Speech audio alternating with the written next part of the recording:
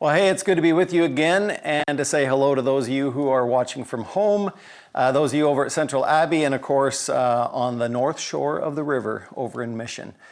We are starting a new study for the fall in the book of Isaiah, and really what I want to do today is simply prime the pump, set up a little of the reason behind this study, where the book is going to take us, and then we'll do a quick dive into the first couple verses of Isaiah chapter 40. So that's where we're headed. But before we jump in, I want to tell you about a really important citywide event that's going to be happening next week. Between September 26th and October 3rd, all of the churches in Abbotsford are joining together to try to cover every street in our city with a week of prayer. And I really want to encourage you, our Northview family, wherever you live and whatever neighborhood you're in, to get on the website, Pray Abbotsford. Look up your street. It's really simple. There's a drop-down sign-up bar there. You can either type in your street or the street that you want to pray for. You can go to the map and you can expand out the map and you can see which streets have already been covered by other people. You can choose one close to your home. And then over the course of September 26th to October 3rd, encourage you somewhere in the course of that week or several days in the course of that week to walk that street or to drive that street and to pray for the people and the businesses, the children, the families that live on that street. And we are looking forward to seeing what God will do through the concerted efforts of the citywide church praying for Abbotsford. So I encourage you to do that. So that was just a freebie, doesn't count as part of our sermon time. Now you can start your clocks, if you will. I don't think I would have to argue with you if I said that we live in a broken world. That if you go out on the streets of the city or in your neighborhood or even in your family and ask the question, what's wrong with the world? Probably no one is going to look at you cross-eyed and go, what do you mean what's wrong with the world? The world's just fine. The world's great. You know, what's your problem? I think inherently everybody knows that we live in a broken world. And the question, of course, is what is the fix for that brokenness? Can we fix our brokenness on our own? Or do we need an outside helper, an outside comforter, an outside rescuer to bring a fix to the brokenness of our world? So the book of Isaiah, a large Old Testament book written by a man named Isaiah, was written for a broken, rebellious people, much like the times that we live in. People who have run away from God, people who have either openly rebelled or just unconsciously wandered off and are living in the consequences of their broken lives. People like you and me. Written to tell us that there is a hope, there is healing, and that there is a way back to a better world. Now you might wonder why this book and why now? And so I'll just give you a bit of the background. It was back in June. I was reading through the book of Isaiah in my own personal devotions, and I remember the morning sitting on our back porch and opening the book of Isaiah. You know what? There was a ton of stuff going on in the world around us, and there always is. These last couple years in particular seem like crazy times. I don't need to recount it all for you. You know it just as well as I do. That seems like more bad news than there is good news. The political divides in our nation, the racist unrest, economic woes, and then, of course, COVID-19, this pandemic that just keeps on giving and giving and giving. And more, I was hearing, and I still continue to hear, these conversations among Christians, wondering how much worse can it get? Are we living in the last days? And if we're not living in the last days, I don't know how much longer I can endure this. And so with all the same nightly news stories swirling around in my mind that I'm sure swirl around in your mind, I start reading Isaiah in my morning devotions. And frankly, the first half of the book of Isaiah is not that encouraging. Because basically the book opens up by saying you're in the mess that you're in because you've wandered away from God. You've forgotten to whom you belong. Chapter 1, the first few verses, verse 2 and 4 says this, "Here the Lord has spoken, children I have reared and brought up, but they've rebelled against me. The ox knows its owner, and the donkey its master's crib. But Israel does not know. My people do not understand. Ah, sinful nation. A people laden with iniquity, offspring of evildoers, children who deal corruptly. They have forsaken the Lord. They've despised the Holy One of Israel. They are utterly estranged. Now, I don't know about you, but what a wonderful way, an encouraging way to start your morning devotions on a sunny June morning. Now, don't get me wrong. There is lots more in this book that is encouraging. And even in the first half, there are these drops of light. There are pinpricks of hope written in. And even in that same chapter, a few verses later, in verse 18 and 19, it says, "Come now, let us reason together, says the Lord. Though your sins are like scarlet, they shall be as white as snow. Though they are red like crimson, they shall be like wool. If you're willing and obedient, you shall eat the good of the land." So you just keep reading and you keep plowing through this book. And as you turn the page from chapter 39 to chapter 40, you find that your spirit begins to lift. The tone of the book changes. The darkness of the first 39 chapters are still there, of course, as the backdrop. But the second half, you find your eyes lifted continually to the greatness of our God, His never-ending compassion and mercy toward His people, and His plan to deliver, not only to deliver Israel from captivity, but ultimately to bring salvation to all of the nations through the one He calls His servant. The second half of this book was written to exiles, and the hope that God gave them to cling on to in those dark days, that He wasn't finished with them yet, and that as dark as the days might look around them, they were compelled again and again to lift their eyes. Behold your God. Behold your God. Get your eyes off of captivity. Get your eyes off of the daily circumstances and get your eyes onto your God, your great God. And as I sat reading, I really felt the Lord impressing on my spirit that this is what my people, this is what His church needs in the days that we are headed into. Now, maybe you know this, that the New Testament uses that same language of exile to talk about us, that we don't really belong here, that if you belong to Jesus, you belong to a different kingdom, that you are not first and foremost a Canadian citizen. You are not a German or a Kenyan or an Australian or a Korean or any number of the other 240 some odd nation states that we carry these passports of. That if you are a child of the King, you actually carry a different passport.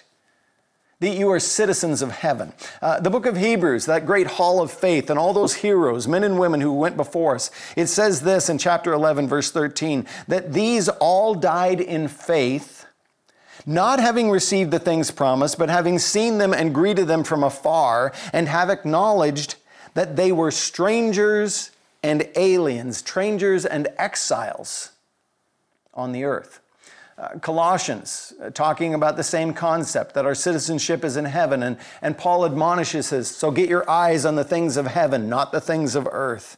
1 Corinthians chapter 5, Paul uses the analogy that this house, these bodies that we live in are just like temporary tents, and that our ultimate home is a heavenly home, a heavenly body, and that while we are in these temporary tents, we groan. That even these bodies long to be clothed with their eternal body, their eternal home. So let me say it to you again, that if you're a child of God, if you claim the name of Jesus, you don't ultimately belong here.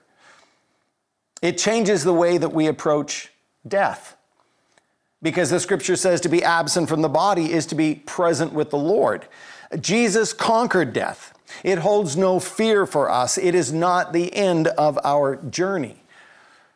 It should change the way that we look at what really matters in life and our perspective on what is really valuable and how we should live. James tells us that every good and perfect gift comes down from the Father of lights, and that's awesome. So in other words, enjoy what God has given you. Enjoy your stuff, if you will. But remember, this is not your home, and you're not going to be taking a U-Haul with you into eternity. So if you drive a BMW, that's awesome.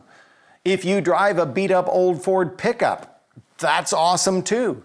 Because at the end of the day, both those vehicles are going to end up in the junkyard. You see, if you claim the name of Jesus, the world loses some of its grip on you. It's not that you don't care about keeping up with the times, doing what needs to be done. You've got a house and a car and kids to educate and all those things, but those things become secondary. They pale in comparison to the heavenly. The old hymn, we still sing it once in a while, turn your eyes upon Jesus, and the things of earth grow strangely dim. It's not that the things of earth disappear. We still live and do life here, but they pale in comparison to the glory of turning our eyes upon our Savior, Jesus. What sets us apart then is the kind of lives we live as citizens of heaven, as children of the King. Jesus put it this way in the Sermon on the Mount, Matthew 4. He says, let your light shine before others so they may see your good works and give glory to your Father who is in heaven. So last weekend, we looked at an image, an illustration of the cultural river that we're living in right now. Ed Stetzer put it together. Maybe we'll flash it up on the screen so those of you who didn't see it last week, but if you didn't get that talk, go back and listen to that message. But that cultural river that we're headed into, those white waters and living on the margins, shouldn't frighten us, but rather challenge us. The opportunities that are going to be ahead of us, that as the days get darker, the light of the gospel in our lives will get brighter and brighter. So Isaiah was written for uncomfortable times, painful realities. And the hard question is this: will we praise our God when it feels like the world is coming apart around us? Let me just grab one illustration from Isaiah itself to sort of whet your appetite with where this book goes. At the end of the book, Isaiah 58, opening up the last section, the last 9 chapters with the final hope of a restored world. A world that was partially fulfilled when the exiles returned from Babylon and will ultimately be fulfilled in the new heavens and the new earth. But in that chapter, we're admonished to continue to work for the values of the kingdom of God. It says there that we should care for the poor, we should feed the hungry, we should work for a better world. Same concepts that Jesus gave us, that your light will shine in a dark place. And specifically, it uses language like this, that you'll be rebuilders of the ancient ruins, that you will be restorers of the streets and of the cities that you live in. But in the middle of that chunk is this rather strange thought. Isaiah 58:11. And the Lord will guide you continually and satisfy your desire in scorched places and make your bones strong. And you shall be like a watered garden, like a spring of water whose waters do not fail. Now, I don't know if you caught it in the middle of that, but it's like a really strange phrase. What is this, he will satisfy you in scorched places, all about? If I were editing it, I think I would just put a pause there. He will continually satisfy your desire, and then pause and jump to the end, and you'll be like a well-watered garden. You see, I know some other water passages that I like a whole lot more than this one. Psalm 23, the Lord is my shepherd. I shall not want. He makes me lie down in green pastures. He leads me beside still waters. Or Psalm chapter 1 says this, blessed is the man who walks not in the counsel of the wicked, or stands in the way of the sinners, nor sits in the seat of scoffers, but his delight is in the law of the Lord, and on his law he meditates day and night. And then it says this, he is like a tree planted by streams of water, that yields its fruit in season. Its leaf does not wither. In all he does, he prospers. That's a water passage I like. So which is it? A scorched place or an abundant, well-watered oasis? Well, the answer, of course, is both. The answer is yes. Jeremiah 17 brings the two thoughts together when it says, blessed is the man who trusts in the Lord. He is like a tree planted by water that sends out its roots by the stream and does not fear when heat comes, for its leaves remain green, and is not anxious in the year of drought, for it does not cease to bear fruit. You see, what that phrase at the end of Isaiah 58 tells us is that your life of flourishing in Jesus, of producing abundant fruit for the kingdom of God, can actually happen in times of drought and scorching heat, the scorched places of our lives. Now, the folks to whom those words were first written were not enjoying life like we enjoy. They weren't living in their suburban middle-class life in a democratic society with food in the deep freeze and a little bit of money in the bank. They were neck deep in trouble. Trouble of their own making, to be honest, but trouble from which they needed rescue. And in the midst of that scorched place, the Lord says to them, drill a well, because there is living water even here in the middle of this desert. So I'm not entirely sure where the Lord is going to take us over these next couple months. But what I do know, as we look around us, it looks like that we're living in or we're headed into some scorched places. Let me just say a few words about the book, just a larger setup if you're not familiar with this book. The Old Testament has 39 books of different lengths and genres. There are books of the law, books of history, books of poetry, and there are books of prophecy. 5 of those books are called major prophets, not because they're more important than those that are called minor prophets, but simply because they're bigger, they're longer, they're massive-sized books. Isaiah is one of them. And of all those major prophets, Isaiah might be what we would consider to be Mount Everest. Isaiah has been called the evangelical prophet because he has so much to say about Jesus, or he's been called the 5th gospel, Matthew, Mark, Luke, John, and Isaiah. He has so much to say about this coming servant king. Isaiah was the Apostle Paul's favorite. He quoted him more than any other Old Testament book. In fact, Isaiah is quoted 88 times in the New Testament, more than any other Old Testament book except the Psalms. Isaiah, the man who wrote the book, preached for 40 to 60 years, somewhere in that time frame, over the lifetimes of 4 different kings, just before Israel went into captivity under Babylon.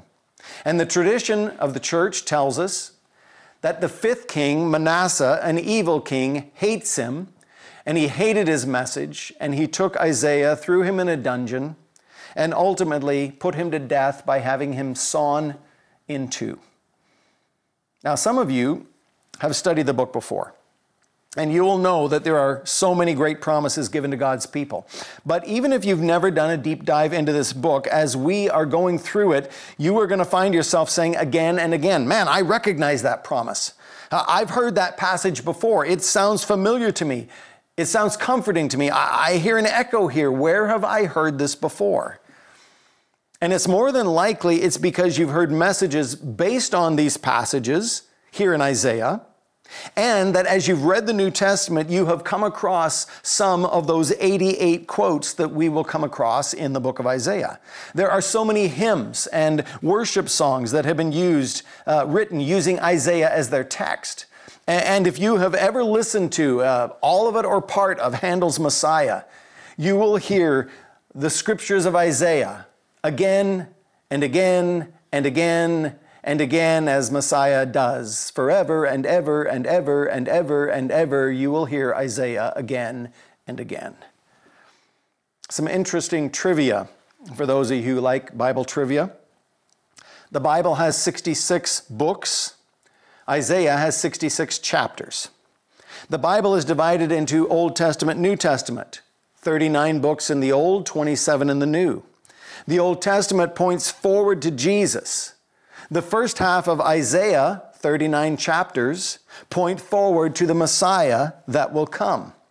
The New Testament, 27 books, reveal and expound on the life of Christ and the hope of eternity that we live for. And the second half of Isaiah, 27 chapters, point to the great plan of God in salvation in the Messiah and the ultimate hope of eternity in the new heavens and the new earth. Isaiah 40 opens with a voice crying in the wilderness, "Make straight paths for the Lord." The New Testament opens with John the Baptist, quoting the very same text, "Prepare the way of the Lord."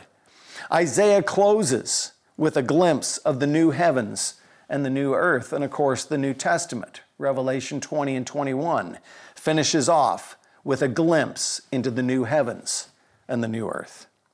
So we're going to spend a couple months digging into Isaiah 40 to 55, and specifically with this question in mind. What does Isaiah have to say about this great God that he keeps pointing us to? Chapter 40, exiles living in a scorched season, and they are admonished, behold your God. Behold your God. And I think that there is something here for us, that our times are different for sure, and yet are they? Are they really that different? Carl Trueman says this in his book, The Rise and Triumph of the Modern Self. He says, every age has had its darkness and dangers. The task of the Christian is not to whine about the moment in which he or she lives, but to understand its problems and to respond appropriately to them. We might think our days are darker, our days are different, but in fact, they're not that much different from the times of these exiles.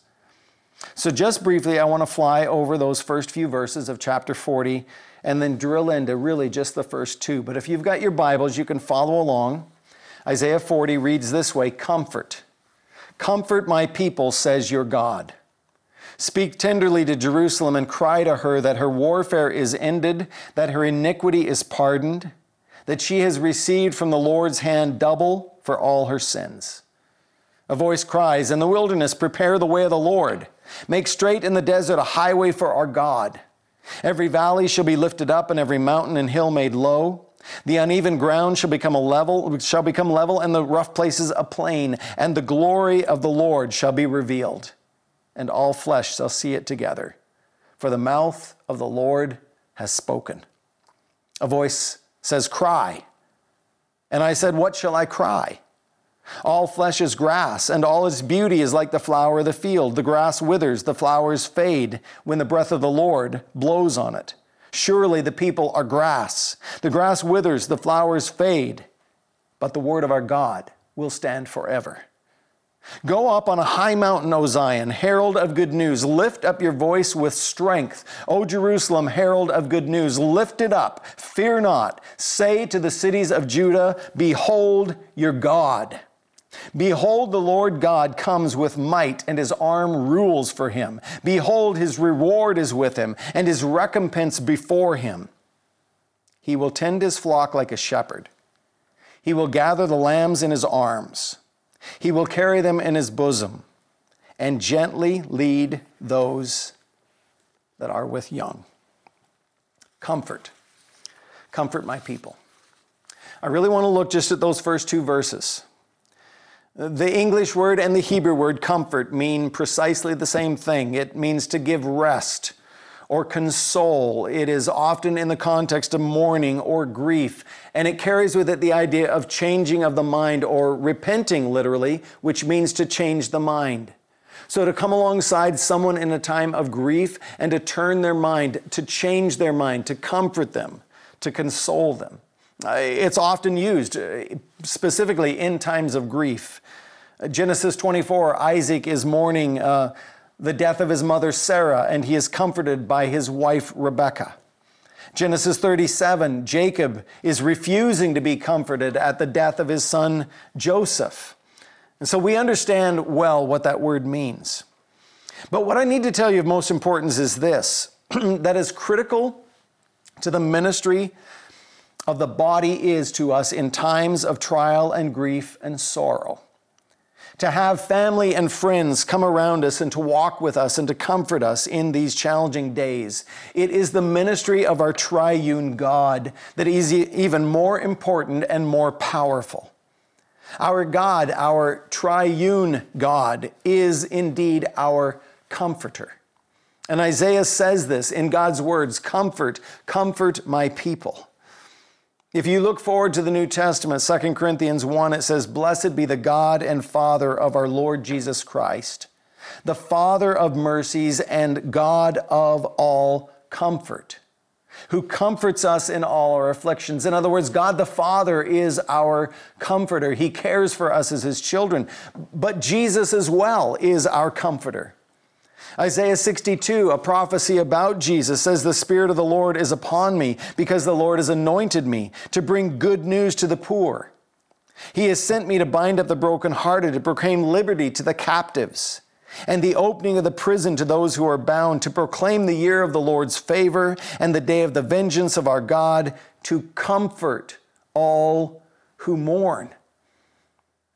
Now, if you know your New Testament, you'll know that in Luke 4, as Jesus is beginning his public ministry, he goes into a synagogue, he takes the scroll of Isaiah, and he reads from Isaiah 61, and he says, "This scripture is now fulfilled in your presence. I am the one this text was speaking of. I am here to comfort you." And of course, the Holy Spirit is our comforter. John 16, Jesus said, "Nevertheless, I tell you the truth. It is to your advantage that I go away, for if I don't go away, the Helper will not come. But if I go, I will send him to you." That word helper is translated in some translations with the word comforter or advocate, helper. God the Father, God the Son, and God the Holy Spirit are our comfort. And I don't know what's going on in your life today, but I know that every time we meet like this, whether you're sitting at home or in one of our campuses and gathered with people, I know that every time we come to another weekend service that there are a bunch of people in our congregation who are neck deep in a time of trial or crisis. There are always people who are in a deep need for the comfort of God, to hear the promise that God is good all the time, that all the things that God allows to come into your life have been filtered through his fingers first as the sovereign over our lives, that in all things God works together for our good, and that even when the world sends something towards us and they intend it for our harm, that God can take it and turn it and use it for his glory and for our good. For everyone else who's listening this week and you're saying, "Well, I'm not in a trial right now, thanks, that's great." The truth is you're either coming out of a trial or you're just about to enter one. You see, the common denominator in our lives is this, that in this world you'll have trouble. Jesus was the one who said that. It's not my words, Jesus, John 16. "In this world you'll have trouble, but take heart, I've overcome." And so we need the comfort of Isaiah 40. Comfort my people. But consider those words. Comfort my people. What people was he talking about? Because in that moment in time, this passage was written to those rebellious captives in Babylon. They were suffering the consequences of their own rebellion. And there in their rebellious state, God says through Isaiah, comfort my people. Comfort my rebellious people, that even in the midst of being punished by God, suffering the consequences for their rebellion, they're offered the comfort, the grace, and mercy of our God. In other words, you've never gone so far that you can outrun the mercy of God. You are my people. You might be a rebel. You might be suffering punishment or the consequences of your choices. You might even right now be running away from God, and yet he offers you comfort. That he wants to come alongside. He wants you to come home. He is waiting for you. And you've known his goodness. You may have still walked away, but he is ready and he is waiting for you to return. You see, some of you are here today and you're in need to be reminded of this, or maybe told for the very first time, that if God sets his sights on you, that he is going to chase you down like the hound of heaven. He will pursue you, and that you have never run so far away from God that he is not right there on your heels waiting for you to turn. And in that moment, he is there to offer comfort and grace and mercy. You see, in this context, Isaiah, these people are neck deep in trouble. They are suffering the consequences of their rebellion. They knew better, but they had told the Lord to back off. They had forgotten their Maker. They wanted to live life on their own terms. They intentionally walked away from the Lord. And now instead of saying, well, let's just let them suffer in their mess for a little while longer, let them get a taste of their own medicine, the Lord says to Isaiah, preach to these people.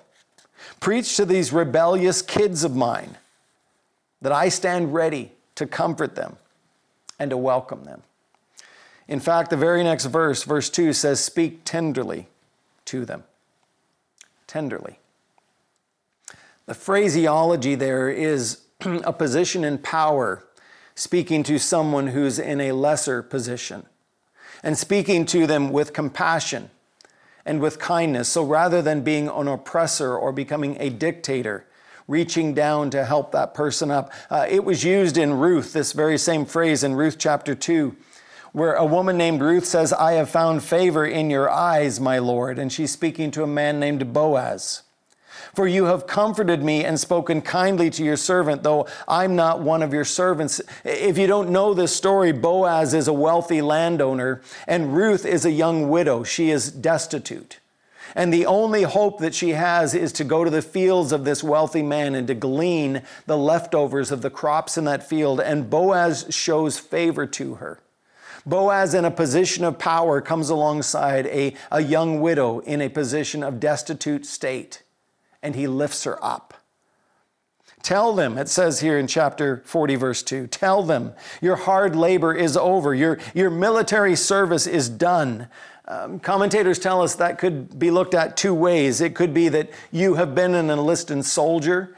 You've been out on your tour of duty and finally you have finished that assignment and now it's done, it's over. Or the flip side, which is more likely, your warfare has ended. You were captives as prisoners of war. You were casualties of the battle. You were simply innocent citizens in the wrong place at the wrong time, and you need to know the battle is over.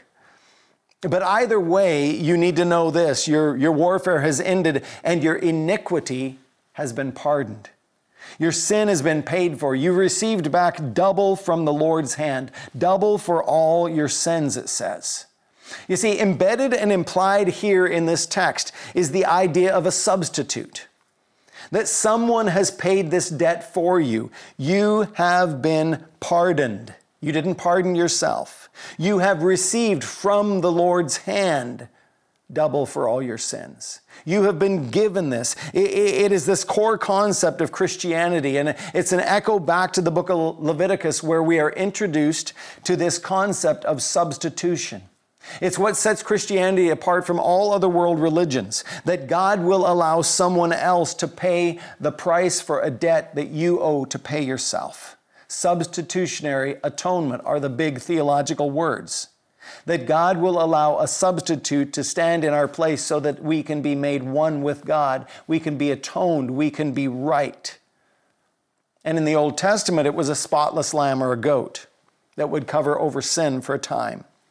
In the New Testament, it was the spotless Lamb of God, Jesus Christ, who lays down his life once and for all.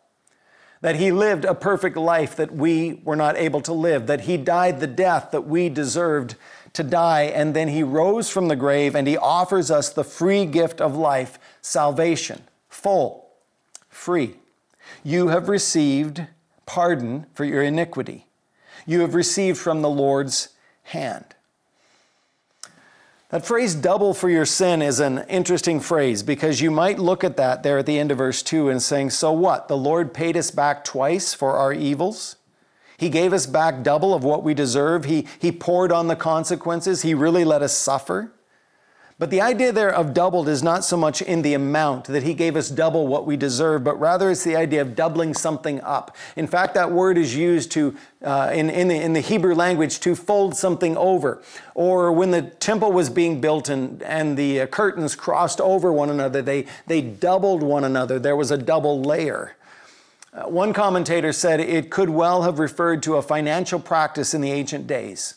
That if you fell into debt, and you took out a loan from a creditor, so say you take a mortgage on the house or the farm, that two pieces of paper would have been written out assigning that debt. One was held by the person who held your mortgage, and the other was literally nailed to the doorpost of the house. And it was to let people know that property was temporarily under the ownership of another. We have the same concept in our modern times. We call it a lien. Is there a lien on this property? Is there money that is owed against this property? If you're buying a new house, a new piece of property, one of the searches that your lawyers, your realtor will do is to look and make sure that no one else has a lien on this property. No one else is owed money by this person. But when that debt was finally paid, the creditor would come back and would fold up that paper, would double it over and nail it back up to the wall, paid in full. As I was reading that, I thought of Colossians 1, where it says, He's delivered us from the domain of darkness and transferred us to the kingdom of His beloved Son, in whom we have redemption, the forgiveness of sin. He's taken us out of the kingdom of darkness, and He's brought us in as children in the kingdom of light. And a chapter later, it tells us, it unpacks for us how He did that. It says there in chapter 2, verse 13, and you were dead in your trespasses, in the uncircumcision of your flesh, God made alive together with Him, having forgiven all our trespasses by canceling the record of debt that stood against us with its legal demands. In other words, the lien on your life. That guilty verdict that was written out, you are guilty. This is the judgment of the courts. He takes it aside, this text says, and He nails it to the cross. He doubles it over and He nails it, finished, paid in full. We sing a song with those lyrics. It's a great song, nailed to the cross. When I stand accused by my regrets, and the devil roars his empty threats, I'll preach the gospel to myself, that I am not a man condemned. For Jesus Christ is my defense. My sin is nailed to the cross. My soul is healed by the scars. The weight of guilt I bear no more. Praise the Lord, praise the Lord. It's a great song. It's based on this text in Colossians. So God tells Isaiah, comfort my people. Cry out over them. Cry out these three things. Cry out in verse 3 to 5 to get ready to meet the Lord, to make straight paths for your feet, to clear off the path for the coming of the Lord. There is glory on the horizon. And with 2020 New Testament vision, looking back, we hear the voice of John the Baptist going ahead of Jesus Christ. Prepare the way for the Lord. Get ready. Clear down the mountains. Make straight paths for your feet. In other words, clear your calendar. Get the social agenda ready. How are we going to make space to meet with our Lord? It's a very important question. Cry out over them, the next verses in verses 6 to 8, that your life is just a vapor, but God's word is eternal. Remind them of what no mortal man wants to be reminded of, that you have no lasting beauty, that your life is just a breath of wind. It is a vapor. It's like the mist of the morning, or the illustration here, like the wildflowers and the grass of the fields. It's fresh in the morning, but when it is cut, it is wilted by evening. But the word of our God is eternal. In other words, it doesn't matter how beautiful you are going to age. It doesn't matter how strong you are, those muscles will fail you. You are here for just a temporary moment in time. And it's intended to point out the obvious that we try so hard to deny: our utter helplessness and the insignificance of our lives before a holy God. You know, I think in this particular context, we could learn and take a page from the 12-step recovery programs. If you're not familiar with those programs, Alcoholics Anonymous or Narcotics Anonymous, or many others of the 12-step programs, the first step in those 12 steps is this: that I admit I am powerless. Whatever it is that holds power over me, whether it is alcohol or gambling or some other kind of addiction, I admit that I am powerless. That is the point of these verses. And then finally, cry out over them. Verses 9 to 11, get up on a high hill and shout it out. Behold your God. In the scorched land that you're living in, lift your eyes above the horizon, above the nightly news. Get your eyes on the Lord. Behold your God. He is on the way. He is mighty to save, and He is gentle like a shepherd. Two sides of the same coin. He is coming to judge and coming to conquer, and He is also coming to comfort and to save. And so that's where we're headed this fall. Get your eyes up. We live in the trenches of daily life. We've got mortgages to pay and cars to repair. We've got kids to get educated and crabgrass to somehow weed out of the yard. Cancer and other health challenges face us. Marriages go through times of challenge, and kids sometimes give us grief. Maybe your job, your employment situation is less than what you would like it to be. Maybe you're thinking this feels like a scorched place. And in the midst of all of this, Isaiah gives us this admonition: behold your God. That God is our comfort in times of trouble. Melissa Kruger writes for the Gospel Coalition, and in one article she says this: sleepless nights, difficult conversations, and unexpected waves of grief have left me weary and worn. I felt like I have nothing to offer. Perhaps he leads us through the scorched places just so we have nothing else to rely on but himself. When the landscape is barren, we must cry to him for bread. And mercy of mercies, he does not leave us hungry. Comfort, comfort my people. And the greatest promise in the scriptures, it is the promise of Isaiah, but it is the promise of the entire book. That it is not just that God will get you through today, but that he has purchased your life for eternity. That our greatest comfort is that as children of God, we are actually not our own. We belong to another. We belong to a heavenly Father, and we belong to a different land. Heaven, the new heavens, the new earth is our home. And the greatest comfort of all is that God saves sinners. He enters our brokenness. He comes after our rebellion, and he makes a way for us to be right with himself. The Heidelberg Catechism, the very first question was this question: what is your only comfort in life and death? I want to end with the answer to that question: that I am not my own. What is your only comfort in life and death? That I am not my own, but belong with body and soul, both in life and in death, to my faithful Savior, Jesus Christ. He has fully paid for all my sin with his precious blood, and has set me free from all the power of the devil. He also preserves me in such a way that without the will of my heavenly Father, not a hair can fall from my head. Indeed, all things must work together for my salvation. Therefore, by his Holy Spirit, he also assures me of eternal life and makes me heartily willing and ready from now on to live for him. What's your one comfort in life and death? That you're not your own. You belong to another. Comfort. Comfort my people. So that's where we're headed this fall. The second half of Isaiah was written to exiles. That's you. That's me.